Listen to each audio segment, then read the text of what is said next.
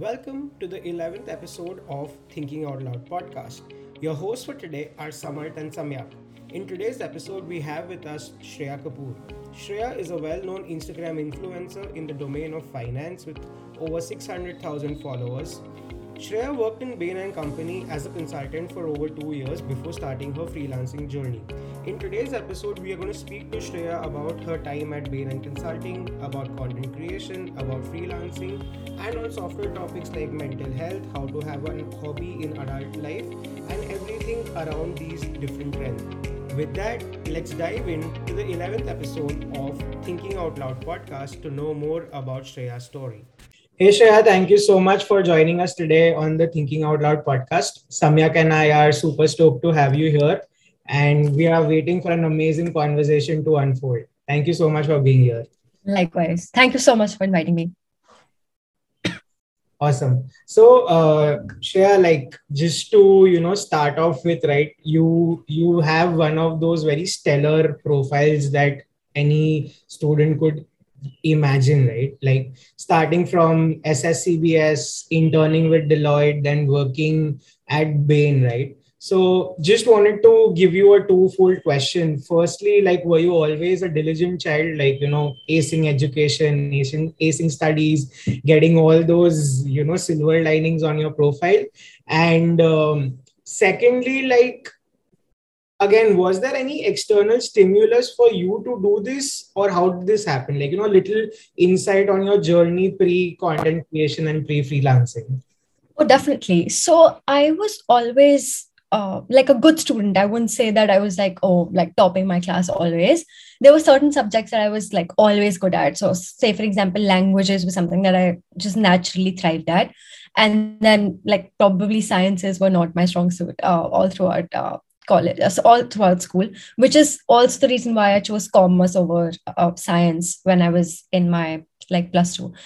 Having said that, it was not an easy transition from school to college in the sense that in my class 12th, I didn't score very well on my board exams, which came as a surprise to me, my family, and my teachers. I got about 91%, but if you're a Delhi University student and if you're trying to get into DU, you know that 91% literally lands you nowhere, especially in courses like BCom honors and economic honors, which was the courses that I was eyeing at the time, or even BMS or BBA. In certain colleges like CBS, where I ended up. But I was just fortunate enough that CBS had an entrance exam, which they gave more weightage to rather than just, your board percentage. That entrance exam is where I really thrived. So I got an AIR rank of 50, 51. I don't exactly remember, but yeah. So when I got that rank, that's when I realized that, I can probably get into a good DU college, because before that, it was very, very chaotic, very honestly. Which is also why I tried through extracurricular quota in a lot of Delhi University colleges, including LSR, Hansraj, Venki, and I got through a couple of rounds. But that's when I got my CBS entrance results. So I was very, very stoked with that. So that was pretty much my journey from school to college. And as far as the external stimulus is concerned, I think it's just been the environment in at home, because both my parents are Delhi University students. So my dad is from Kirodimala and my mom is from LSR. So that I feel sort of pushed me to really get into good colleges, because my parents are from such good colleges of Delhi University. And they've spoken really highly of it, how certain colleges sort of shaped their life. My mom specifically always says that LSR is the reason why she is who she is today in a very big way. Also, my mom is a teacher and my dad's a chartered accountant. So there was always, I think, a certain weightage given to the importance of education all throughout. So I think that probably sort of pushed me and my younger sibling in the direction of, okay, we have to get into good, decent colleges just so to continue forward. Yeah. So, Shreya, just a follow-up question to that, right? And I think this is a question that Samyak and I probably ask most of our guests, right? So, again, coincidentally, majority of the people who come on the podcast are from very distinguished colleges, majority of them, right? So, The common question that we ask is, did the circle, right, that you get at CBS And again, you already spoke of the family background that you have, right? Yeah. Did in some sense directly impact who you are today, or the career decisions or the life choices that you made? Because again, I mean, honestly, CBS is a great school to be a part of, right? But was the curriculum of more impact, or was it the network that you built from there that drove you forward, if I may say so? Right. I think that's a very good question, because I think people are of the opinion that like college mein to padhai nahi hoti types, and like college is really the place where you have fun. But I am of the opinion that even the courses that I took at CPS were very, very helpful. Our course was very pragmatic, for which I'm very happy, like portfolio management. So these subjects are very So I would say that even the course that I took at CBS was extremely, extremely helpful, and could be used in the real world. Like majority of the courses that I took at CBS uh, could be applied to like real world scenarios. That being said, I think the network there was definitely of much more worth. Uh, because number one, they pushed you within the campus to really do better. Like I never felt like I was the smartest person in my classroom ever. Like there was never one subject where I felt that, okay, like I know more than anybody in the class. So I think that's an excellent place to be at, no matter what. Also, the extracurriculars scene in Delhi University in general is incredible. Like there are so many societies to choose from. So I particularly chose like the debating society and the consulting society from the very beginning, and both of those societies were very, very helpful in like trying to shape up to who I am today. 100%. Like I picked up certain skill sets from both of those societies all throughout 3 years. And apart from that, I've also leveraged the CBS network now, because when I started freelancing, I got back to a lot of people who are ex CBS and are now startup founders. And I asked them that, oh, like I also am from CBS or just Delhi University tag in general. And I'd like to get on a call with you and like tell you how I can help you with your startup and stuff like that. So that really helped me. Like leveraging that network helped me get a lot of work as a freelancer also. So I think for those reasons, I feel CBS like was very, very defining moment in my life, 100%. So basically, just to double click on what you said. So we had a conversation with Pratham Mittal, who's the founder of Masters Union, right? So Right. he was also saying that when it comes to colleges, especially the top B schools in the country or over the world, it's more on the network you build, because the curriculum across is the same, right? It's not that Correct. they're going to teach you something rocket science and that's different from others, but it depends on how you build your network. And most of the startup founders are college mates, either in the graduation or their masters, right? So Yeah. that really helps to build that network. And plus, the like Masters Union has a very different way of teaching folks, right? They do put them into practicals from day one. There is hardly any Right. theoretical stuff, because they get industry experts who have worked in the domain, not the professors who have been teaching in the domain, right? So that actually helps a lot. So moving on to the point which you mentioned about the consulting clubs that you were a part of. So did that trigger you wanting to work for something like Bain? So I think what really triggered my passion to work towards Bain was for more than anything else, very honestly, because Bain was the first company on campus across Delhi University. Like for most top DU colleges, Bain was the first company on campus. So right from the first day, I remember, because the day we entered campus, like first day of our first year, was when the placements for third years was starting out. So, and I remember there was this chaos around, oh, Bain's coming on campus, Bain's coming on campus. And that's, I think that triggered it more than anything else. Because I remember my classmates saying that, oh, like if you get into Bain, your life's sorted. Because Bain only picked like 5 to 10 kids at a time. I don't know how many kids they're picking up these days. I think the number's gone up tremendously. But at the time, they only picked up like 10 kids on campus. So if you got through Bain, it was like a huge deal. So I think that triggered it more than anything else. And I feel that I actually had a little bit of startup experience back in school.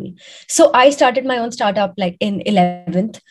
It was actually just like for a challenge, but it grew up to be a lot bigger than that. So it started out as a competition for like the British Council. Like they wanted us to start a startup which sort of picked up on the 3 P's, which is like planet, people, and profit.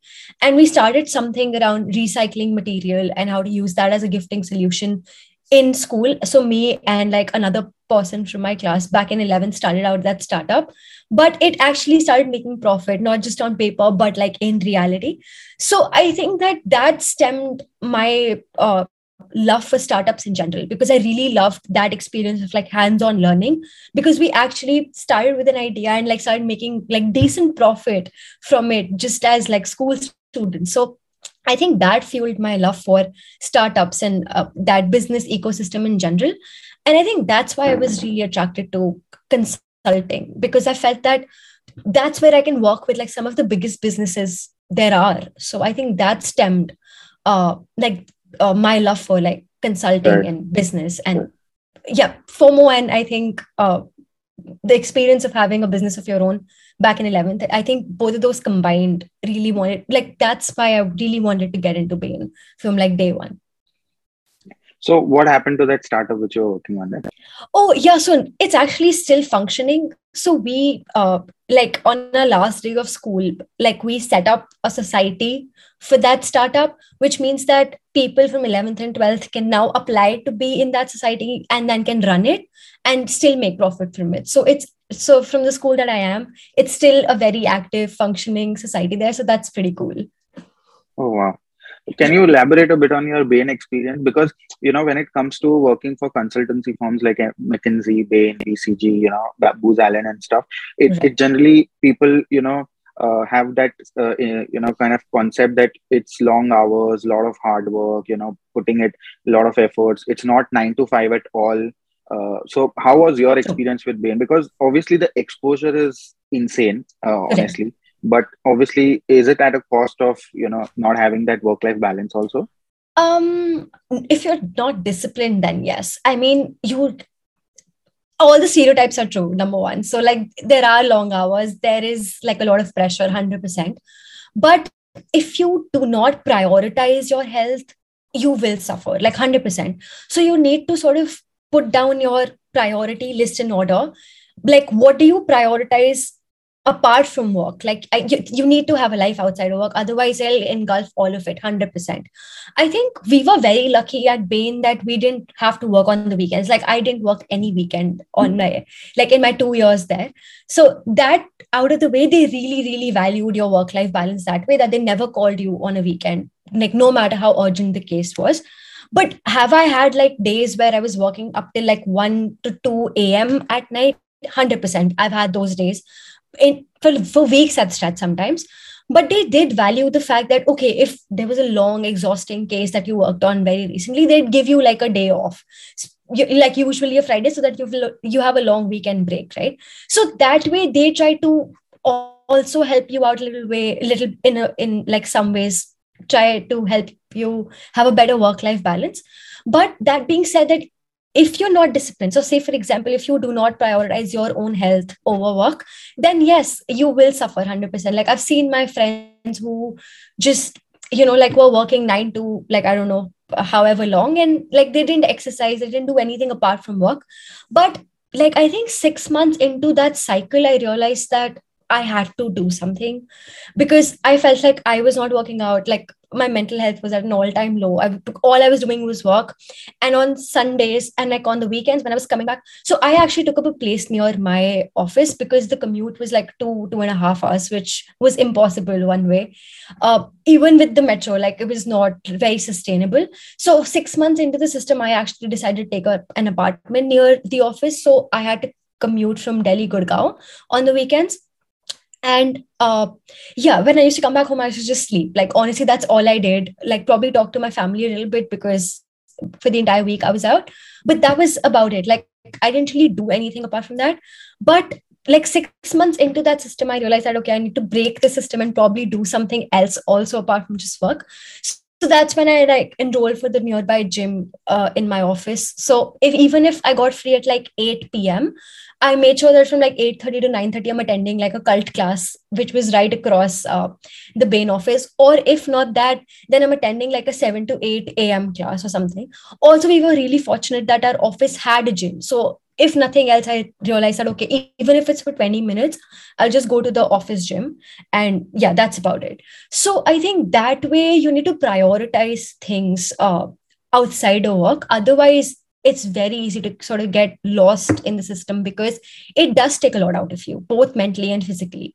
So I think having hobbies outside of work, having a friend circle outside of work is very important, because if you only have friends within office, then that's all you end up talking about. And you all have very similar problems. So, because on the weekends I was coming back home, I was talking to other people apart from just like, that ecosystem, that made me realize that I don't have any hobbies anymore. Like as an adult, it's so important to have hobbies also, I've realized, which is not just, reading books or not being just productive.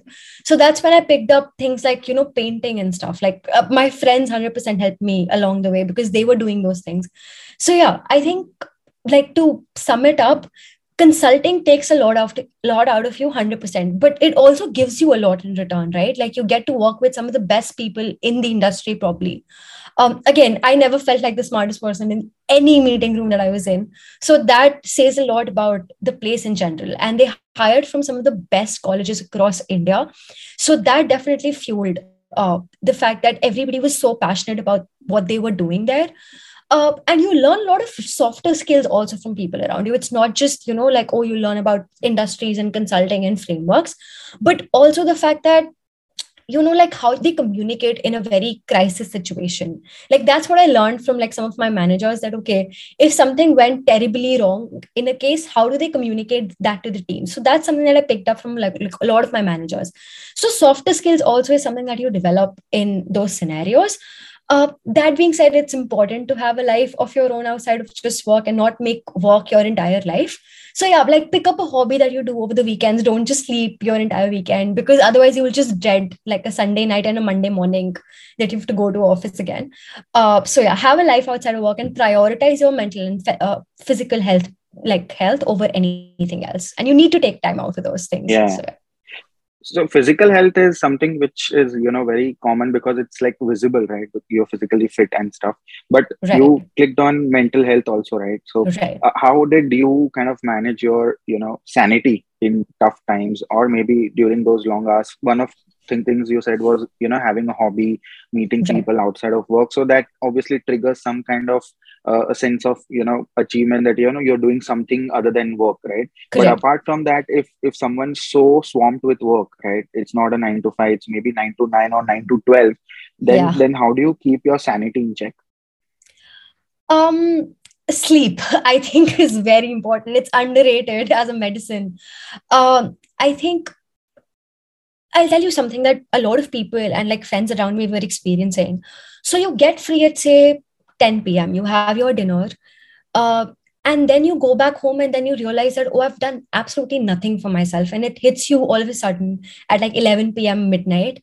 And that's when you start like a Netflix show, and then you watch like 4 or 5 episodes of it. It's like a marathon. It's like a revenge thing. Like, what did I do for myself the entire day? Absolutely nothing. So you start watching a show. I think there's actually a term for it. I'm actually completely forgetting, but yeah, this is a very real phenomenon with like a lot of office workers. um so rather than doing that to yourself, just go to sleep and like wake up at a reasonable hour.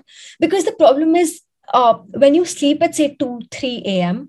and you have to wake up at say 8:30 by max, like you have to get to the office at 9, uh like you didn't really get a good night's sleep, right? And then you have to do such like heavy intensive work which is very data driven.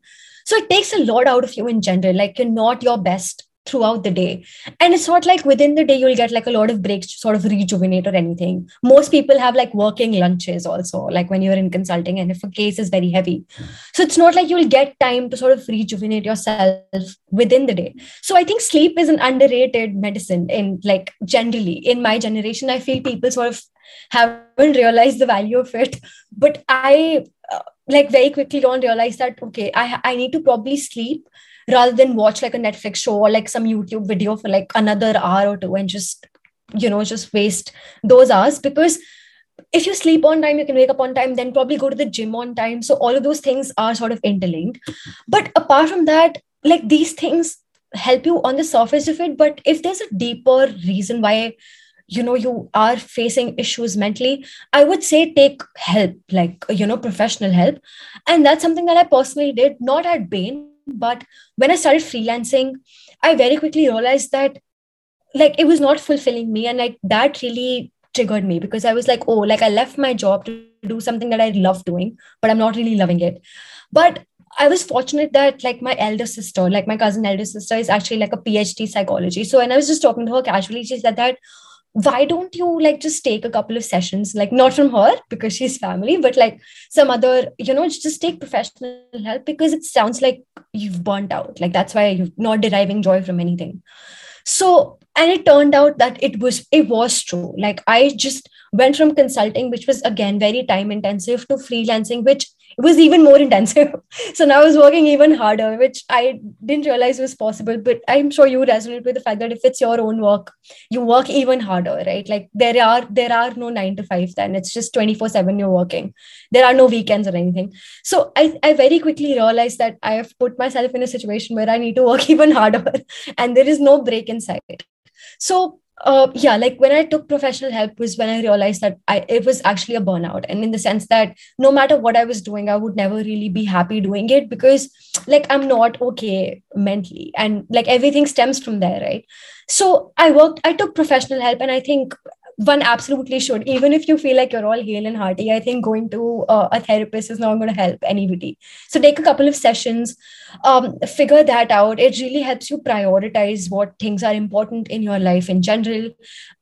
So yeah, I think just probably take care of yourself, health, have hobbies, have friends, talk to people outside of a Zoom meeting. That's very, very important. Have, because as humans are social beings, right? It's very important to meet people in social settings. Even if you're inviting people home, even if you don't want to step out of the house, right? Even if you don't want to spend money on like a fancy lunch, all of that is fine. What me and my friends did was we used to meet at somebody's house over the weekend, and like for 3 hours just paint in silence, not even like talk, just paint in silence, right? We didn't really spend money or like going out, eating out or anything. We should just order in, or maybe just make Maggie at home, right? Like there's nothing better. So it's not like you have to spend a lot of money to really take care of yourself mentally. You can do that on a budget. So that's something that I think people don't realize. You don't have to go out partying every single day to really take care of yourself or meet people in the social setting. So I did that, and sleep properly, like take care of your physical health also, because I think if you're not doing well physically, that also affects your mental health 100%. And apart from that, if you feel like it's still not working and you feel there's a deeper issue at play, like don't be afraid to ask for professional help. It'll take a couple of sessions, but it'll really bring to like light, and it'll really bring to surface what's really wrong on a very deeper level. And then you can very actively work on it, right? So nothing better than that. Thanks for being so vocal about it, because when it comes to mental health, people are generally, hiding stuff because they don't want to show their real self, or, hide Right. something.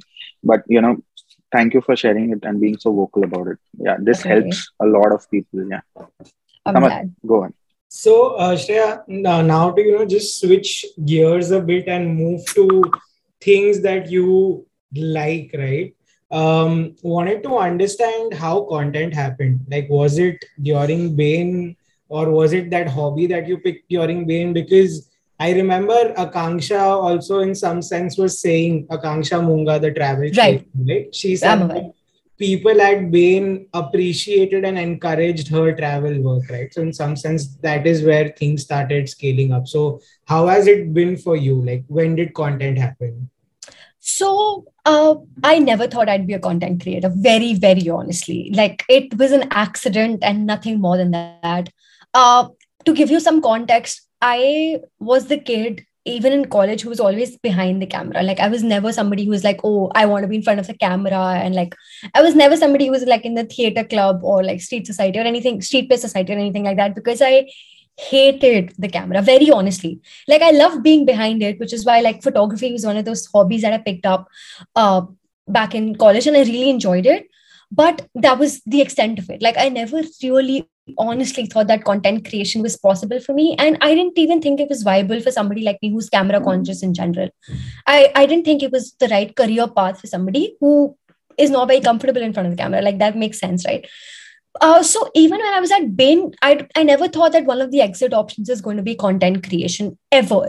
The only reason why I left Bain was not because like I got a fancier job or anything like that, or I got like an MBA acceptance. It was just that after 2 years in that line, I just realized that whatever things I think are my strength aren't being honed in this environment. uh like I felt like I wanted a space where creativity was given a lot more space to sort of breathe. When you're working with a consulting firm, for things to function smoothly, right, there has to be templates that you need to follow. There have to be like templatization of the process in general, which I think I really enjoyed for the first 2 years because it really made me very disciplined as an individual. But I started missing that creative aspect of myself. And I felt that most of my ideas couldn't function because they didn't fit in like a template, which is when I realized that I probably want to do something of my own for a couple of months now, right? And also because my dad has his own business, I always knew from very early on that what are the advantages of having your own business also, right? Like you are your own boss in the very real sense of the term. So, because I had that push from my father and I'd seen him do it for like 25, 30 years now, I think that's where I realized that okay, if I don't take the risk now of like leaving the job and trying to do something of my own, I probably never will be able to do that. Because at the time as I was only 22, 23, and I realized that there is no major financial burden on me, right? Like the only financial burden on me is me, and I can very easily control that. And my consulting salary was good enough that I was able to save up a lot of it. So I knew that even if I'm out of work for the next 6 months, I can sustain myself because I'll be moving back home. I won't have to pay rent. I'll be cutting down on a lot of expenses that I'm currently incurring in Gurgaon. So that, with the fact that 2020 when I left my job was also when COVID like started. So it was not really like I could travel or explore the world or anything like that because that was just out of question. So uh, I at the time I felt that even if I'm not making money, I'll be able to sustain myself for the next like couple of months because I had that emergency fund ready. That being said, I think that gave me a lot of courage to start out experimenting in general. Like when I left my job, I remember the very next day, it was like my friend's wedding. And from there, I got the idea that, oh, why not become like a wedding photographer? Because photography was something I really enjoyed. So I thought that, oh, why not? You know, like if I'm just experimenting with things at this moment, I should probably like write down a list of things that I'm passionate about, which I think are my passion, and then like kick them off one by one. So I wrote photography on it. I remember I wrote strategy on it. I remember because consulting, I really enjoyed the strategy aspect of things. I know that I really enjoyed working with startups because I had one of my own, and I'd worked with businesses all throughout my tenure at Bain. So I wrote those things down on a piece of paper and I decided to like check them off one by one and really figure out what my passion was. Because I think as human beings, it's not just one thing that you're passionate about. It's usually like a culmination of a lot of things, right? I think it's an amalgamation of different abilities that you have, different talents that you have that become your passion. So to start off with photography, even though I really enjoy the process of it, so I decided to help out a wedding photographer in their pursuit. And I said that I'll just shadow you for like one wedding. And I very quickly realized it was not my passion because wedding photography is actually a lot of work, is what I realized. And what happens in the wedding is just like probably 20% of the process. Most of it happens after the wedding, like the post editing and the entire process, right? So I very quickly realized after that wedding that probably wedding photography is not something I want to do. Like trial and error really helped me become a content creator, very honestly. So I checked that out and then I started working as a strategist for like individual people in startups. So of course my first client that I worked with was not that big. It was just like friends and family circle. Like one of my friends was starting out a little venture of her own. So I helped her with the strategy of aspect of it and just to build up a portfolio that, oh, like, and I can actually individually work with startups and like new entrepreneurs and stuff like that. And that's when I started leveraging my network again at CBS and Bain. And I started reaching out to founders saying that, oh, like I have this background and I would love to get on a call with you to figure out, okay, if I can help you in the process of starting out your own business and stuff like that. And a lot of them said yes. I think a mistake that a lot of people, especially freelancers, make is that they try sending out like hundreds of cold emails and the conversion rate's really abysmal there. I think what they should do instead is just leverage their network in terms of the school, their college, or like their ex-employer or whatever, and start there. I think the probability that you will convert a client is much, much higher because you sort of have that shared connect. That being said, that's where I started getting a lot of my work from. And also getting on one of those calls really opened up the idea that why am I not reaching out to international clients also? And I think that's when I started reaching out for international clients, converted one of them. That really gave a push to like the money that I was making as a freelancer, because when it's an international client, you can really charge a lot more than in comparison to an Indian client. So I think that's when it hit me within 3-4 months of being a freelancer, that I can actually make a living doing this. Like, and I can actually make more money as a freelancer rather than, working in a consulting firm, which is saying a lot because consultancy does pay you a lot of money. So that being said, I started freelancing, and I was working at this point. It just so happened because of my background in finance, because at CBS I majored in finance, and my background in BAIN, that a lot of fintech brands started like coming around, if that makes sense. Like, I worked with one fintech brand, and they sort of, I think, recommended me to another. And it just so happened by accident that I was working with more fintech brands rather than any other industry. It was never the plan. I was open to working with literally every niche that came around. I was not very picky that way. I actually enjoyed working with like different industries at the same time, because I felt like it kept you creative. Uh, One of those fintech brands at the time approached me saying that you're already helping us out with the content strategy aspect of it. Why don't you become like the face of our YouTube channel? Because we're growing our English YouTube channel. Um, to that, I immediately said no, because like that was my immediate response. I said no. Like, I didn't even give it a second thought. I was like, no, I can't do that. And they said that, okay, we'll pay you like X amount of money per video, which was good money. Very honestly, like considering we only had to put out about an hour of content, and all you need to do is record from your iPhone at home. Like, they made it the process so simple and very lucrative, but I still said no, which should tell you that how like camera conscious I really was, that money was not the driving factor anymore. It was just the fear, honestly. But I thought about it, I discussed it like with my family, and like everybody was like, why don't you give it a shot? Like, it's not even about money at this point. It's just that you'll always be stuck in that fear if you don't really try it out, right? Like, give it a try. If you don't like it, like, do one video. If you don't like it, you can always say no, right? But by the time they're already found a replacement, very honestly, which I don't blame them for. Obviously, they're running a business, so they won't really wait around for me to like make up my mind. But that's when I realized that, okay, video content's really popping. And because I was in this niche, I realized that people are consuming more video content rather than any other format. So that's when I decided to do something of my own. But if you go to my own content page, like on Instagram, you will see that certain posts that I put out at the very beginning, which was April of 2021, which was when I put out like my first piece of content. First April, I was like, oh, new financial year, I'll start everything today, like very auspicious and everything. So anyway, the first post that I put out was actually not a video, because I was not comfortable. Again, I put up a post, and that's what I kept doing for a couple of weeks.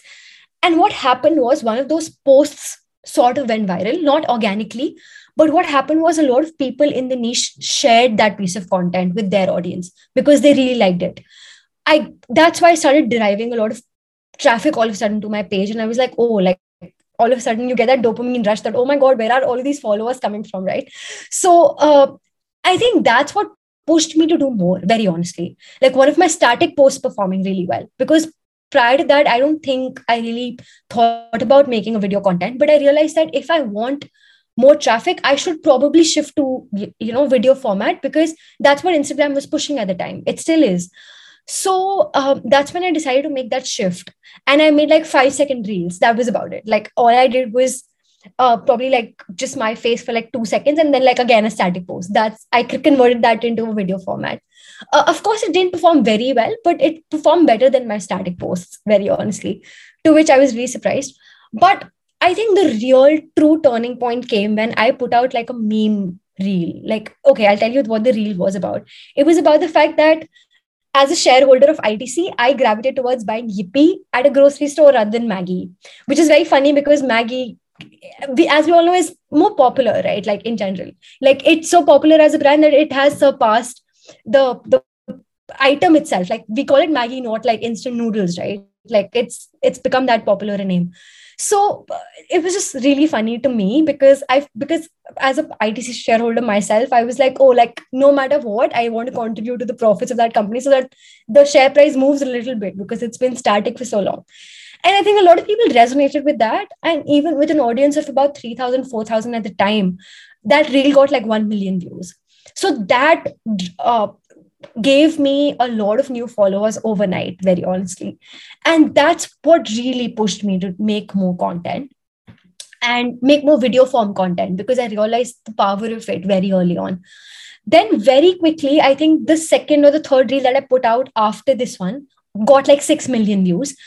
And that video, you won't even believe I'm not even in that video. It's just me showing my crypto portfolio to my dad. And that reel got like 7 million views. I was like, what is even happening? Uh, I just showed my crypto portfolio to my dad, and because he's a CA and he understands the markets a little bit, all he said verbatim was that market jab uthe na to bech dena. Like I think just people were expecting a different response. People were expecting him to be a little angry. I don't know. I think I have no idea why that reel went viral. Even the audio, even the audio isn't that great on that reel, but it still got like 7 million views. So I think all of that was really the tipping point of me trying to make more video form content, very honestly. I think that's where it stemmed from. So yeah, ever since then, I haven't really looked back. I've really tried to experiment with a lot of formats 100%. Like when I started out, I was doing more voiceover videos, like me just in the background and then doing voiceover videos because I was not comfortable speaking in front of the camera. But then through and through experimentation with time, through practice, I got more comfortable. I started playing like different characters, and like now I'm pretty comfortable in front of the camera. But it didn't turn out like it didn't start out that way for sure. So, my next question was for, how did you blow up, or what are the, strategies which you used to blow up? But I'll take that a little later. What I Okay. wanted to ask you was, if you want to get into content creation, so I've been doing content creation maybe since like now 9-10 months now. Okay. And I put, even I was really camera conscious. So firstly, I used to put those carousel posts, slider posts Yeah. kind of things, Same. which, Yeah. and have a grid which looks like decent enough so that people like the page.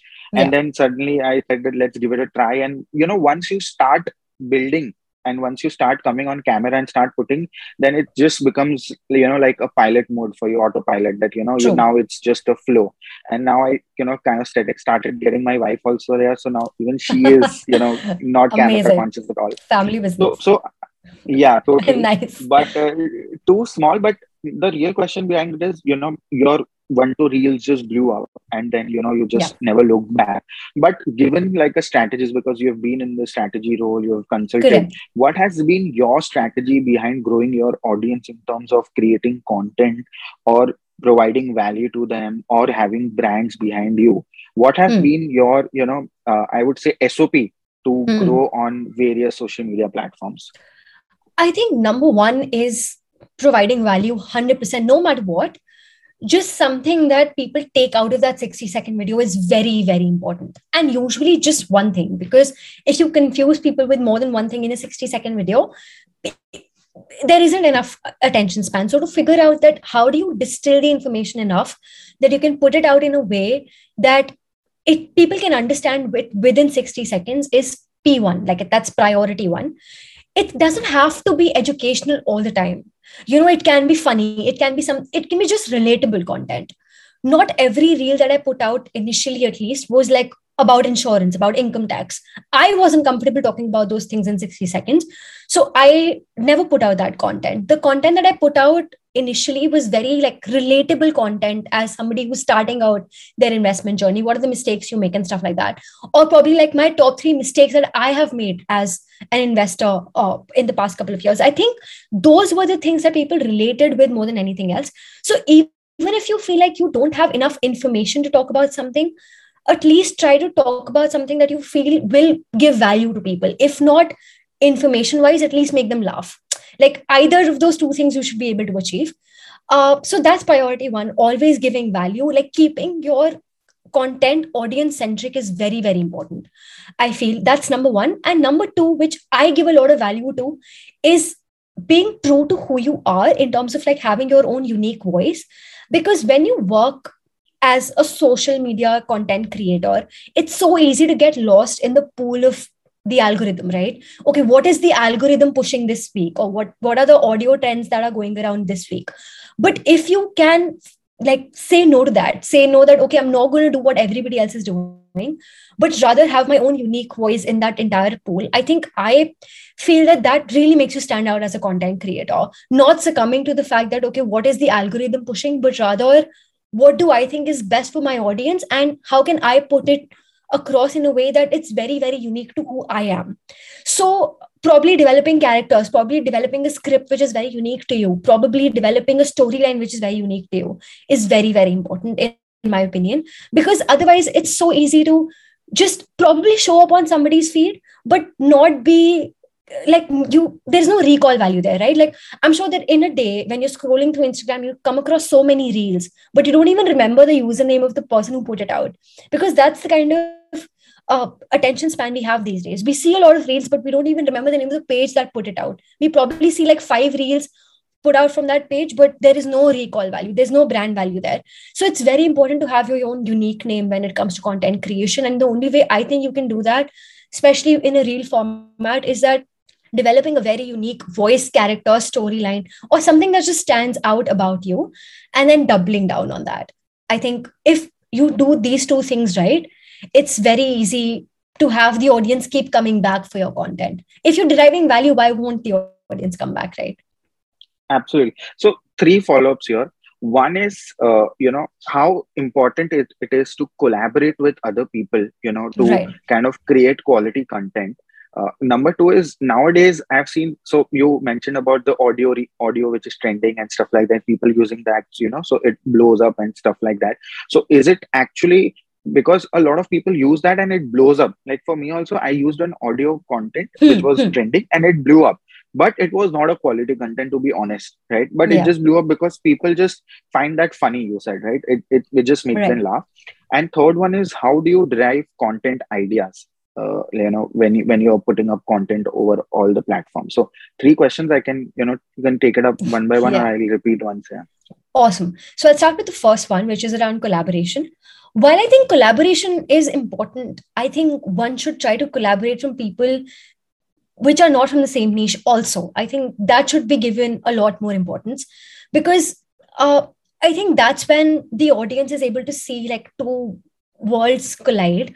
So for example, all my collaborations have tried to come up with a collaboration idea which is just not, oh, like a finance influencer with another finance influencer talking about like a finance piece of content, because you can do that on your own also. So what new is that collaboration bringing to the table? So my approach to collaboration has been that I would want to get an expert on board who's not from the finance niche, and then try to see that, okay, how is finance also impacting all the other lives, all the other spheres of your life, right? So I collaborated with actually a therapist. I don't know if you know her, Awkward Goat, who's like a Instagram therapist. So her name is Divija. She has like degree in psychology, so she's like a proper psychologist, and she talks about mental health a lot on the platform.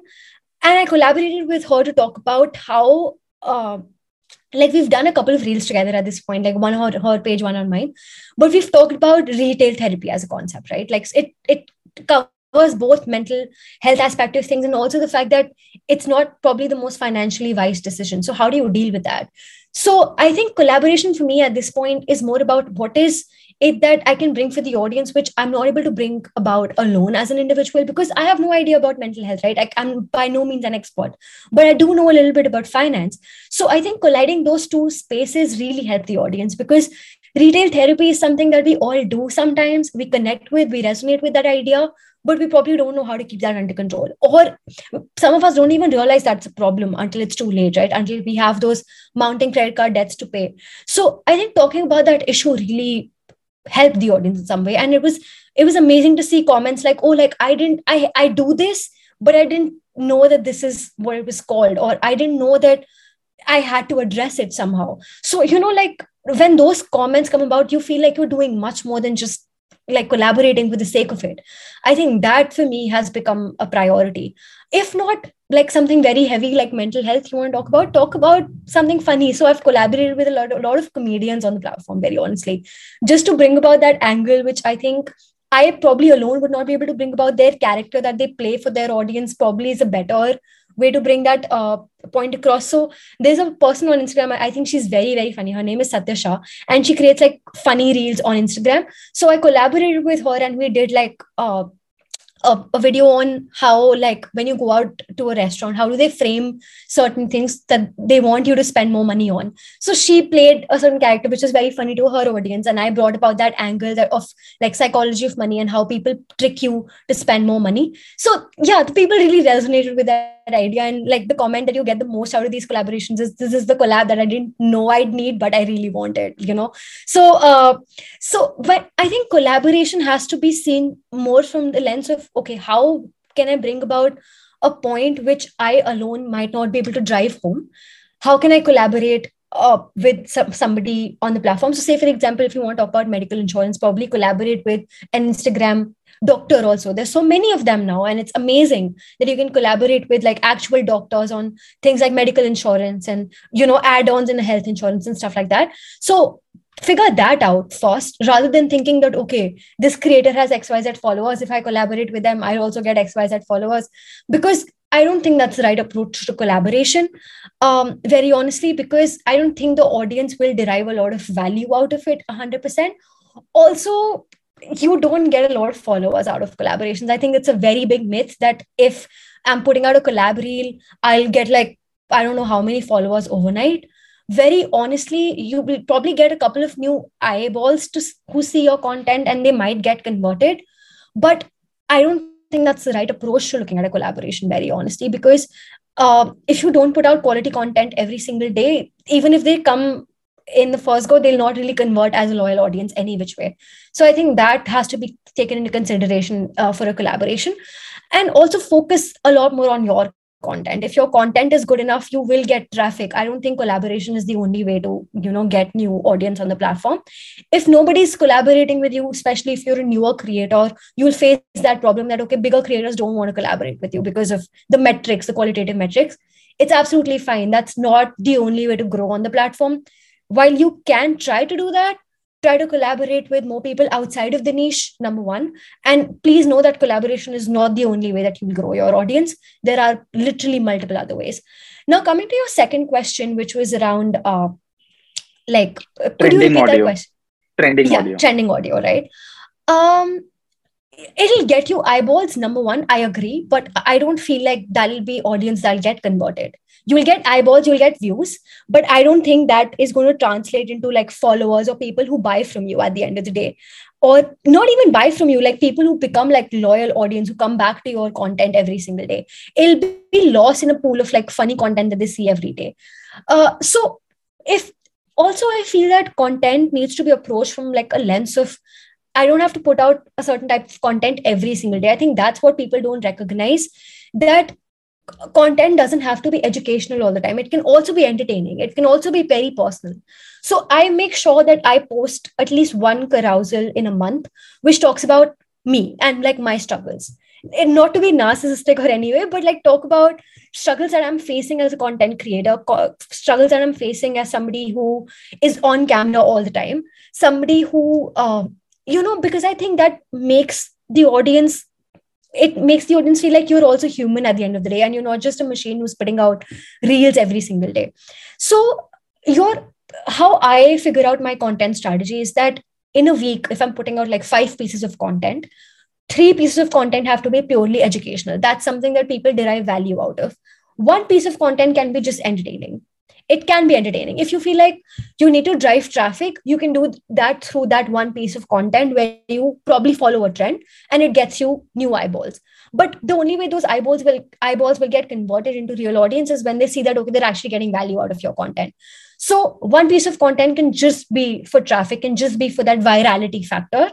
And then last piece of content can just be personal. That once a week you sit down with your audience. It can be an IGTV live. It can be a reel. It can be like just a post where you pen down your thoughts, talking about you. Like, say, for example, if you're a finance creator, you can talk about 3 mistakes I made when I was starting out as a beginner. So that makes the audience feel like, oh, like if this person can do it, then I can also probably do it down the line, right? So when you approach your content in a way that it can be diversified, doesn't always have to be that, oh, like I need to drive a point home every single time. It can also be funny, and it can also be light-hearted. I think it'll definitely get you the eyeballs. Also, I feel that it's a very big misconception that only audio trend goes viral. That's not true at all. If I've never used audio trend ever in my life, very honestly. I'm actually really bad at like saving audio and then using it later. That mechanism, I don't think I've still figured out, very honestly. Probably why I haven't tried that trick yet. But still, a lot of my reels have gone viral over the past 18 months. And the only way that happened was, when I look back and I analyze why that happened, is because I felt like that reel helped out people more than any other reel that I've put out. So the last reel that went out viral for me was no audio trend, nothing trending. It was me talking about how do you close your credit card without affecting your credit score, which is something that you have to be very cautious as to what is the audience asking you. So every time I put out a content around credit cards, people were like, okay, what if I want to cancel my credit card? What if I want to, I don't use a credit card, or I have enough credit cards, I want to close this one, but I know it for a fact that it'll affect my credit score. Then how do I go about those things? So when you actually really pay attention to what the audience asks out of you, that piece of content really goes viral. So, when I put out a solution to that, like that got like 2 million views in like a span of like 5-6 days. So what I'm trying to say here is that even though audio trends can get you new eyeballs, if you put out consistently good content, valuable content that the audience wants to see, and it's a question that audience has been asking you time again, and if you're able to provide a solution to that, the probability that that piece of content will go viral is very, very high. And I'm sorry, what was the third question again? The last one was, how do you generate content ideas? Or one, I think you mentioned about the comments people asking you, right? Like, Yes. I want to know about this. And Yes. other than that, if there's any. Yeah. So I think when you start out, there are like multiple ideas you have in your head. I had like an Right. Excel sheet prepared. Okay, I have like 100 ideas already that I want to talk about investing. I want to talk about insurance, tax, and credit cards and loans and stuff like that. But when you're in that content creation game long enough, you know that you run out of ideas. It's Right. bound to happen, no matter what the niche is. So rather than sort of dropping your value that you put out because you don't have new ideas anymore, what I would suggest you do is, number one, go through all your DMs and comments of every single reel that you put out. Every time I've put out a content around education loan, I've been asked, okay, how do I get a loan without a collateral? At least 10-15 times via DMs or comments. So I know it for a fact that that's something that audience is interested in. And Right. I did create a piece of content around that. When I put out a reel around, okay, loan against PPF, a lot of people were like, okay, I don't have a PPF, but I do have an EPF. Can I get a loan against that? I created a reel on that. So a lot of your ideas really stem from your audience. Just make sure that there is a way that they can communicate it to you, and be active in like your comment section. So I reply to every single comment that I get, even to this date. Even if I get like 200 comments, you'll see that by the end of the day, it's 400 comments, because I make sure that I reply to each and every comment, even if it's a hate comment, even if it's a troll comment, I'll reply back to them. Just have fun with it, or like, like try to make them like you or something like that, like whatever. Like, I make sure that I reply to comments, because number one, that makes the audience feel like they're being heard. Number two, it's the least you can do, right? Like that's I've never commented on a reel in my life, never. And I feel if somebody's taking out the time to really comment on your reel, that means that they really appreciate that content that you've put out, right? So the least you can do is say thanks in return, like be grateful for that. So I reply to every comment, and I make sure that I sit down. I have not outsourced that part. Like, I know a lot of people outsource that part of like social media management in general. I have done it for brands. But I think if you really want to grow as a content creator, it's very important to connect with the audience one-on-one and really see what are the issues that they're facing currently, because otherwise you'll really be detached to what's really happening on the ground. So read the comments, figure out what is it that people are asking. Are these legitimate questions? Can you figure out a solution to that? And can you deliver it within like 60 seconds? Reply to DMs. If you don't have a reply, research for that answer. You will obviously not have the reply for every single question that they ask. But if you think enough people have that question, figure out a way to find a solution to that problem. And people will appreciate it. I remember there was a time when somebody asked me this question, and I made a reel on that like 2 weeks later because I have like some content pre-planned, right? So I made a reel on that 2 weeks later, and that person came back to me saying that I can't believe you made a reel on the question that I'd asked. I feel like really thankful and all that. I Yeah. didn't even, so people keep coming back to your content. That's something that we don't realize, that these are actual human beings with actual problems who Right. want it to be solved. They're not just leaving a comment for the sake of it, right? There's something that drives that comment. So once you understand the sentiment behind it and you can actually solve for it, people will come back and they will see you in a different light as a content creator. They'll see you as a content creator who replies back. They'll see you as a content creator who listens, just at the end of the day. Because when you achieve a certain number of followers, I think people just get very disconnected with their audience, is what I have Right. observed. So that's number one. And I don't think there's anything better than that, because your audience is your biggest idea generator in general. Number two is like reading up about your niche a little bit more. Like make sure that I can only talk about the finance niche because that's the one that I have experience in, but like reading newspapers on the regular, right? Like, and good publications on the regular, like New Yorker and ET and Mint and all of those. They give you a lot of ideas about, okay, what is, like, at least they give a lot of ideas around, okay, what's happening around the globe. If there's a recession coming, okay, you would at least get data sets around that, and then you can probably tell people, how do you deal with a recession, how do you tackle your investments in a recession, right? So I think reading is a very, very important part of becoming a content creator, because just because you're a content creator doesn't mean you know everything, and there's no way of knowing everything, because I think every niche is like ever expanding, it's ever evolving. So it's very, very, very important to keep up with those trends. That's also very important. And number three is watching content outside of your niche, because that gives you a lot of ideas as to how do you present that content idea.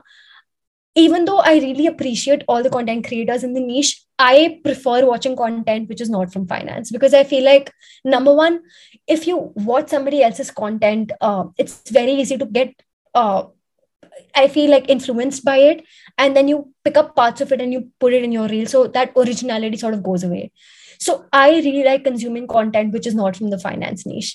So I get my information of like topics and everything from the audience, from the DMs, from like what I'm reading, from the research that I'm doing. And research, I think I'm very grateful that, because I was in BAIN earlier, research is something that now comes like very naturally to me, because research is literally 90% of the work you do in consulting anyway. So that's where I derive like most of my ideas from. But how I present it is, like all the character development that I do or all the storylines that I build is actually because I watch a lot of content which is outside of the finance niche, be it like good shows, movies, or other content creators I really look up to. So one of the characters that I play is like this South Delhi auntie who's like really bougie, and it was not an original idea. It's an idea that is influenced very heavily from Kusha Kapila, who plays like South Delhi auntie in a lot of YouTube reels. So I pick up parts of that and I always give credits to her. And actually, in one of the reels, she actually replied back saying that, oh, like, I really love this character and the way you play it. So that was like an additional layer of validation for sure. But yeah, like all I'm saying is that that character was very, very heavily influenced by that character that she played on YouTube. So I feel that when you consume content outside of your own niche, it gives you just so many ideas of how you can tell that story, that I think there's nothing more powerful than just that. So yeah, like I think if you do all of these things right, the probability that people will come back for your content again is very high. I think, Shreya, with the amount of ideas and the amount of experience you shared today, I think you'll need to sit with the. I'll need to sit with the paper and pen and jot down everything that you. But yeah, thank you so much. I think I have one last question, and then we have like a rapid fire question Sure. Samad can take. My thing is like now we are creating content on Instagram a lot, and it's YouTube now. LinkedIn is growing as well a lot, right? A lot of people are trying Oh, to build an yes. audience on LinkedIn, right? So Right. if you want to compare these platforms, I personally like LinkedIn a lot because I find little more quality content and creators plus the audience out there, which is like more Correct. polished. So what's your favorite platform to post content at this moment? Um, uh, I really, really like Instagram and LinkedIn both. And these are the platforms where I'm creating Of content, course. very honestly. I don't try to overburden myself with just the idea that, oh, I have to create content for the sake of it. So from like a very long time, everybody's been like, why don't you come on Twitter also? And, you start creating content there also. But I think that because I personally don't enjoy that platform a lot, I don't think I'll be able to do justice to the audience there. So I don't try to burden myself, considering right now in my team, it's just me. Like there's literally nobody else helping me out. So if I do have a team in the future, of course, I'll try to, probably get somebody on board who can help me with like Twitter management and stuff like that. But currently, because it's just me and I feel like I should create content that actually makes me happy. Because in content creation, the problem is the numbers will vary every single day. You will go viral like one day, and the next day you will not grow for like 3 months. I've experienced both ends of the spectrum. I've Agreed. experienced one spectrum where I got like 100K followers in the span of 10 days. And then I've experienced one end of the spectrum where around January of 2022, I didn't gain any new followers for like 2 months straight. So like January, February, I was stuck at like 110 or something. I was stuck on that number for like 2 months. I've seen brands say no to you because of that. I've seen brands becoming over excess of brands coming to you if you're really growing. So I've seen everything now in the past 18 months. So I think that the only way that you'll remain sane when you become a content creator is that you really enjoy putting out content. There is literally no other way to it. If you're only making content because you feel like, oh, isse paise aa jayenge, I'll be able to monetize it, the minute the brands go away is when you lose all your motivation to create content, which I think is the worst thing that you can do to yourself and your mental health as a content creator. So it's very important to, number one, derive not your value as a content creator, not from the numbers. Numbers are great, but if you believe in a content piece, and even if it's not performing well, it's fine. There are a lot of content pieces that I believe were amazing, excellent. Like I think that was the best piece of content I ever created. Did not perform well, like probably got below average views, but I'm still proud of that piece of content. Like, and if somebody asks me share your favorite reel, I'll probably share that reel. Like even if it didn't get a lot of eyeballs, I feel like it's very, very important at the end of the day that you really enjoy what you do as a content creator. Because if you don't, it's so easy to get lost in that space of numbers, or like mere followers nahi बढ़ रहे, अब मेरे negative growth हो रही है. You will go through all of that. So yeah, just never derive your value as a content creator from the qualitative metrics alone. Yes, of course, that's a good thing to have, and you should look up to that, and you should want to get good numbers and good views. But I don't think that should be the only criteria. Like you shouldn't be put out a piece of content just because you think you'll get a lot of eyeballs. I think the underlying principle should be the fact that people will actually derive value out of it. It should not be that, oh, it's viral ho jayega. Like, I don't think that's a very good way to look at a content piece on any platform.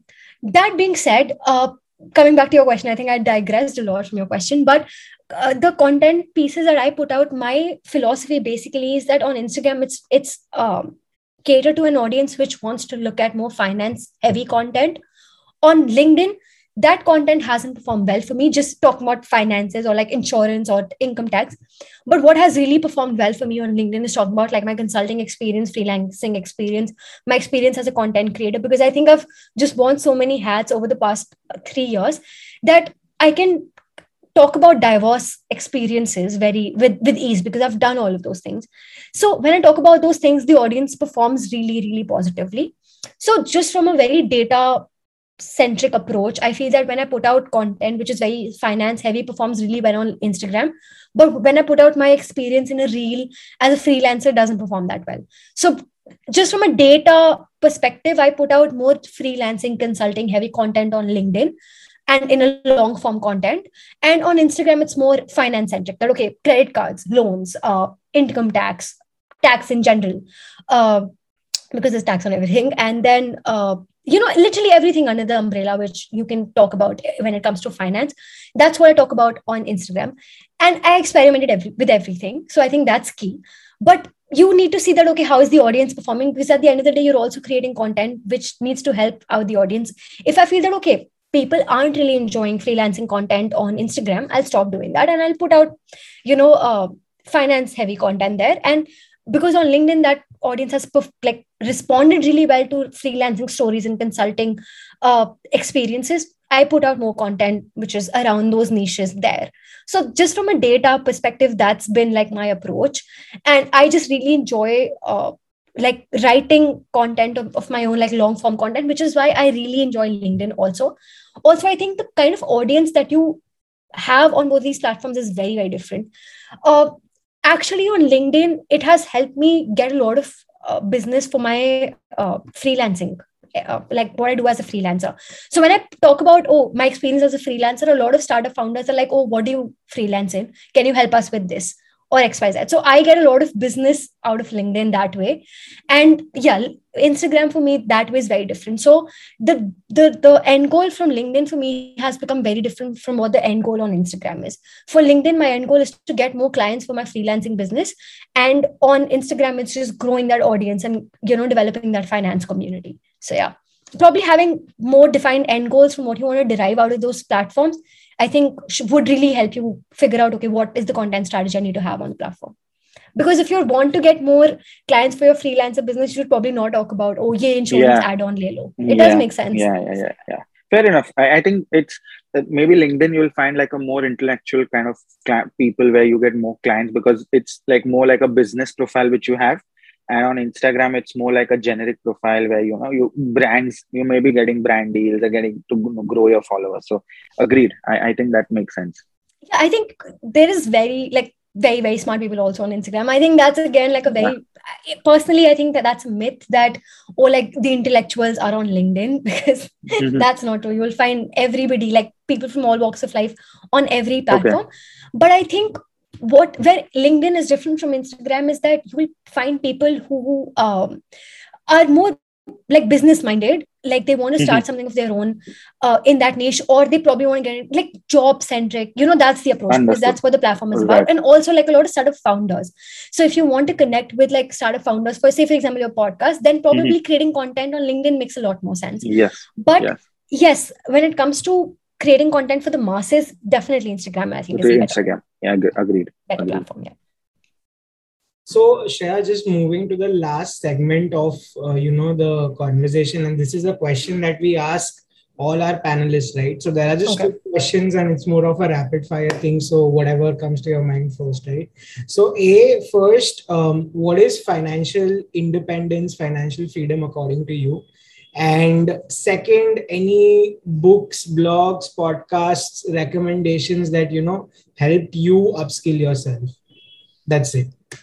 Financial independence to me is that you can take care of yourself comfortably, and like whatever you want to do, you're able to do, right? Like, so I personally really enjoy traveling, but I think I became financially independent in the sense that even if I'm going out, even if it's an international trip, I no longer have to ask my parents to fund it. So in that sense, I feel that I've become financially independent.